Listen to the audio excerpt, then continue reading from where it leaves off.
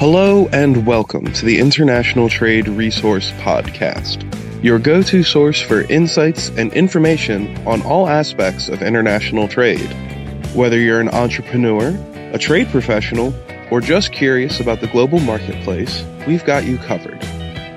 From customs regulations to export strategies, from emerging markets to international finance, we explore the latest trends and best practices that drive global commerce.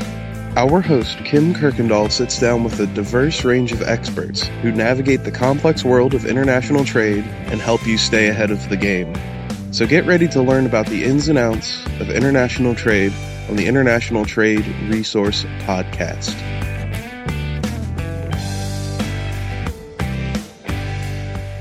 Hello, listeners. Welcome to the International Trade Resources Podcast. We're going to deviate a little bit today from the normal, and I am going to interview myself.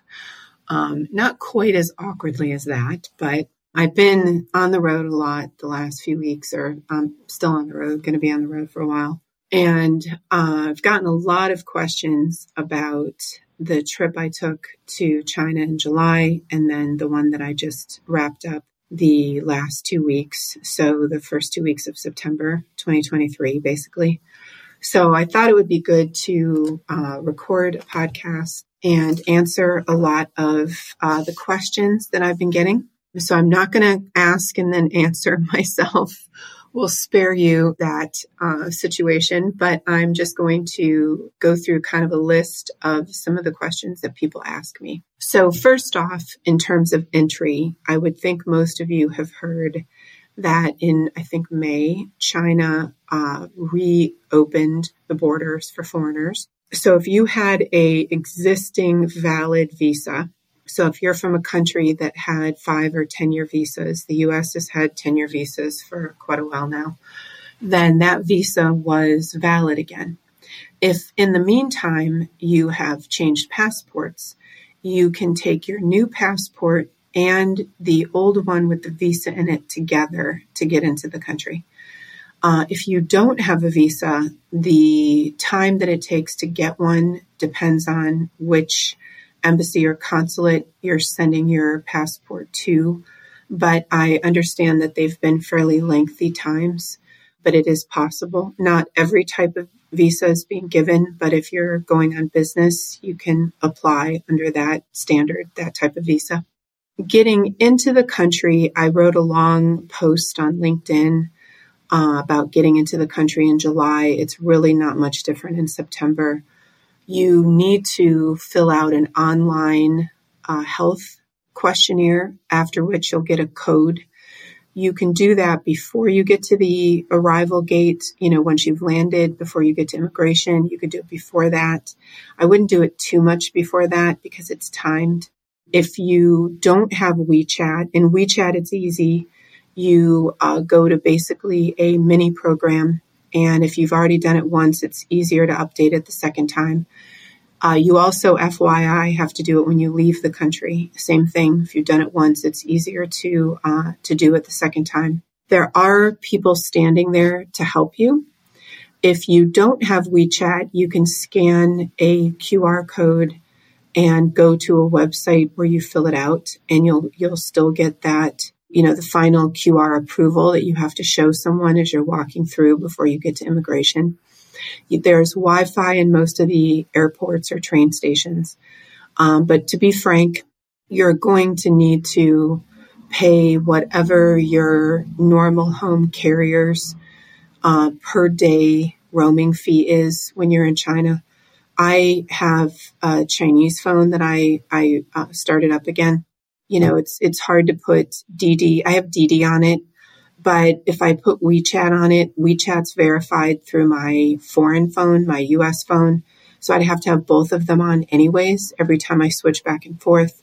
Same thing I make all my airline and train reservations through Ctrip. What used to be called Ctrip is now called Trip. And that's on my home phone. So I never ended up loading or trying to load everything on my new China phone. I can also use the China phone, however, as a hotspot so that my US phone can connect to it. if I don't want to pay the $10 a day roaming fees. But then on the US phone, I'm connected to the Chinese mobile service with all of its restrictions. So I can't get into LinkedIn or Gmail or some other things. So for the 2 weeks I was there, I ended up paying the $10 almost every day. So that's your kind of entry and getting set up. In terms of safety, which is one of the biggest questions I get, I never felt unsafe in China. Not from like a normal situation in that there's really no more crime than there ever used to be. I didn't feel unsafe or unwelcome by anyone that I met. I did, again, on entry, both the July trip and September trip, I was asked a lot more pointed questions by immigration. Who are you visiting? Where are you going? What kind of business are you doing? Are you here for some kind of high technology R&D? It would feel difficult to me right now to stay in China as a visitor for more than a couple of weeks and not maybe be questioned on why you were there for that long. I don't know how anyone would go in and spend 2 weeks of that time taking a vacation. I just can't imagine it. It just, from the immigration standpoint, it doesn't seem like they're really allowing or encouraging that sort of thing yet. Again, once you're in the country, not a problem safety-wise. Daily life is much more complicated for foreigners than it was pre-COVID. I had a lot of challenges using my passport for getting into the airport, for getting into the train stations, for getting on the trains. A lot of the time, it just didn't recognize my passport didn't connect it to my reservation. 9 times out of 10, they just waved me through. They looked at a screenshot. I always screenshot everything just in case I don't have internet.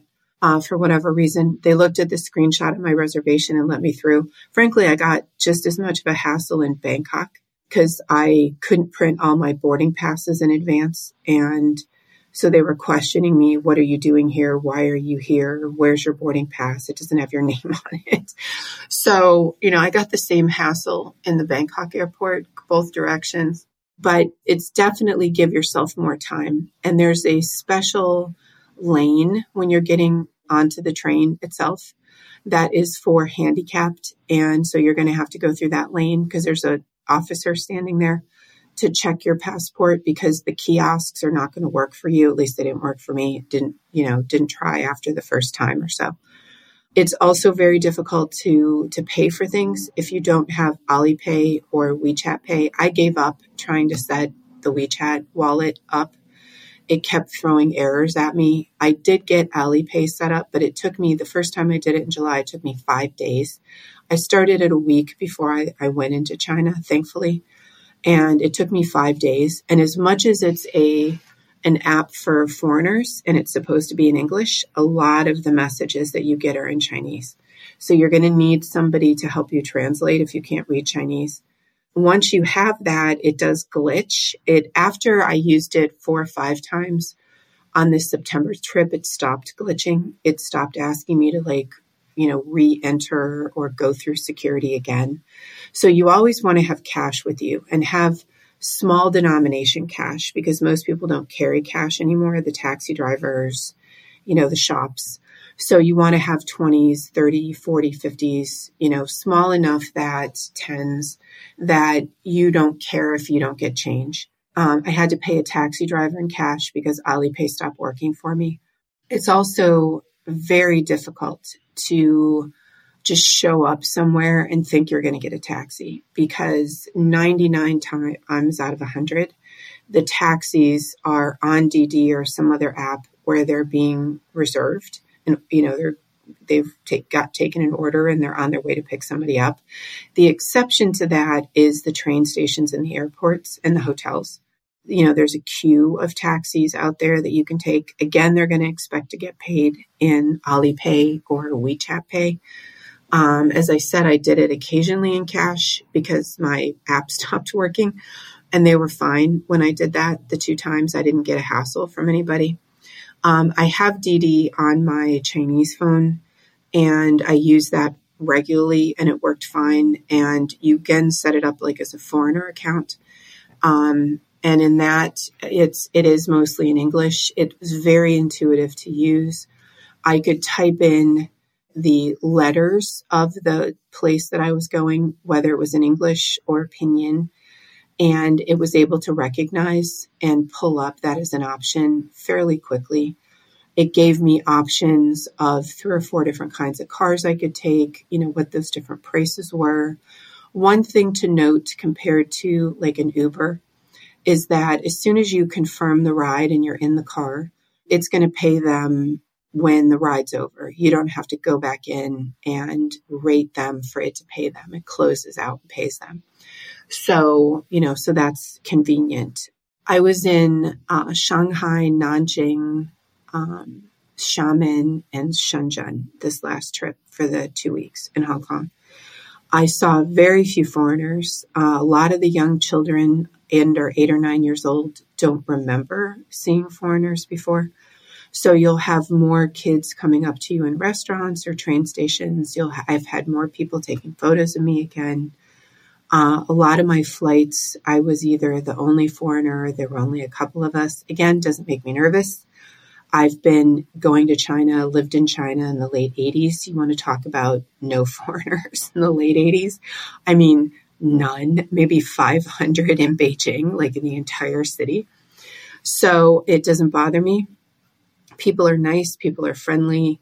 It's all in your head if you have a problem with it. It's not because, anybody's being difficult in any way. So it's just a little unusual, right? And people give you a little bit more attention because you're the only one. As far as, how everything is working and going, I'd say 90% of the people I interacted with and my friends, my Chinese friends, are happy. They're happy with their life. They feel things are going well. They know that unemployment's high. I did talk to people that were out of work. They're concerned about the economy, but they're certainly not panicked about it in any way. They still have confidence in the real estate market, which defies logic, in my opinion, but they do. People feel like they have a job and they're going to keep having a job in general. Again, less than 10% of the people that I talk to are concerned about, the future in China. I'd say a fairly small percentage are very concerned about, their future in China. Probably not much more than the number of people in the U.S. who are very concerned about their future in the United States. So that didn't feel, different or strange to me in any way. The economy, most of the restaurants I saw are open. The shops are open. I don't know how they survived all the lockdowns. I'm sure some of them have been new in the last year.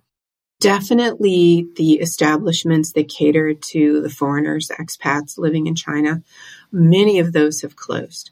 So where you used to be able to go to Zara or H&M on Nanjing Road in Shanghai, it's closed. There is 1 or 2 open. There's a few open, but nowhere near what there used to be. Definitely the foreign restaurants that cater to foreigners, Element Fresh, has closed. There's fewer Waggis and Baker and Spice. Like these are some of the brands that have Western style food in Beijing, Shanghai, Guangzhou, a lot of the big cities. I still found those in a lot of areas. Definitely not as many as there used to be. But when I'm in China, I want to eat Chinese food. Because I don't get good Chinese food in the U.S. many times. So I want the good stuff when I'm there. So that didn't bother me much. It's just kind of interesting to note. Business, I had great meetings. I did not feel in any way isolated or treated differently because I was from the U.S. or from a foreign country compared to how I would have been treated 5 years ago. So none of my business meetings or interactions felt any different. I definitely had some conversations with people about how China's perceived in the foreign world right now and the kind of news that they're getting in China about us also. So had some interesting conversations with people about that. Note that a lot of the VPNs that worked in China 5 years ago don't work now. So there's a few that are useful. You would have to ask, more in line with when you're going, because I don't know that what's useful now is going to be useful 3 months from now. A friend of mine loaded a local one that she uses on my phone, very inexpensive, and it worked great. And I could use that when I needed to, but and again, then once it was on my Chinese phone, I could use it as a hotspot for my US phone and access some of the websites that are hard to access otherwise. So you definitely need a different VPN than you probably were using 5 years ago. Getting out of the country is similar to getting in. You have to do the health code again. I was not asked a lot of questions on my way out either time. I didn't go to the ATM machines because I had cash. I always leave the country with cash. I don't like to feel like I have to get cash the minute I land in a country I go to frequently, whether it's the EU or China or Mexico. When I leave, I always make sure I have a couple $100s worth of cash on me. So the next time I come in, I'm ready. So I didn't need to use the ATMs, but I would assume that everything still works fine. I haven't heard otherwise. The hotels, the hotels are busy. Marriott, Holiday Inn, Hilton, any hotel chain that, Western hotel chain you're used to are busy, still get my upgrades, free breakfasts. A lot of the TV choices and the food choices have skewed way more local because that's who their customer base is now. And there are so few foreigners going, which again, makes sense, right? So you're not going to find a lot of foreign channels in the hotels. You're not going to find as much foreign food as you will Chinese food in most of the hotels, buffets, or restaurants. Again, not a problem. Hopefully you love Chinese food the way I do and you're happy to have dumplings for breakfast. So I think, hopefully that answers the majority of the questions that I've been getting. Whether you feel comfortable going or not depends a lot on how comfortable you were in China before. If you felt like you could navigate, get in a taxi, move your way around the city, if you've used Didi before, to get a car, if you have WeChat on your phone already, then you're probably going to be fine, right? If you don't know what those things are, or you're not comfortable with them, or you haven't used them, then it could be a challenge. You may want to have a local person with you more often to help pay for things and arrange for cars and just handle more things for you than maybe you needed in the past. Again, if you're not used to doing this on your own, this is not the time to start.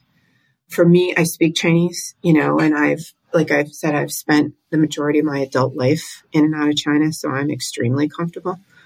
So for me, it's not a problem, but you have to judge that for yourself, right? What's comfortable for me may not be comfortable for you. If you have any questions after this podcast, feel free to reach out, send me a message. LinkedIn is my real only social media account that I monitor. Our email address is in the podcast information. You can email it at this email address too if you have any specific questions. So thank you all for listening to this update. I thought this would be the most efficient way to share some on-the-ground China experience in late fall of 2023. I anticipate the status that I'm talking about will exist through at least spring of 24, maybe longer. Hopefully I'm wrong and they make things a bit easier for travelers, but I'm not sure we're going to see that happen too quickly. So thanks again, you guys. Look forward to any future questions or interactions. Definitely stay in touch and look for our next podcast coming up in a couple of weeks.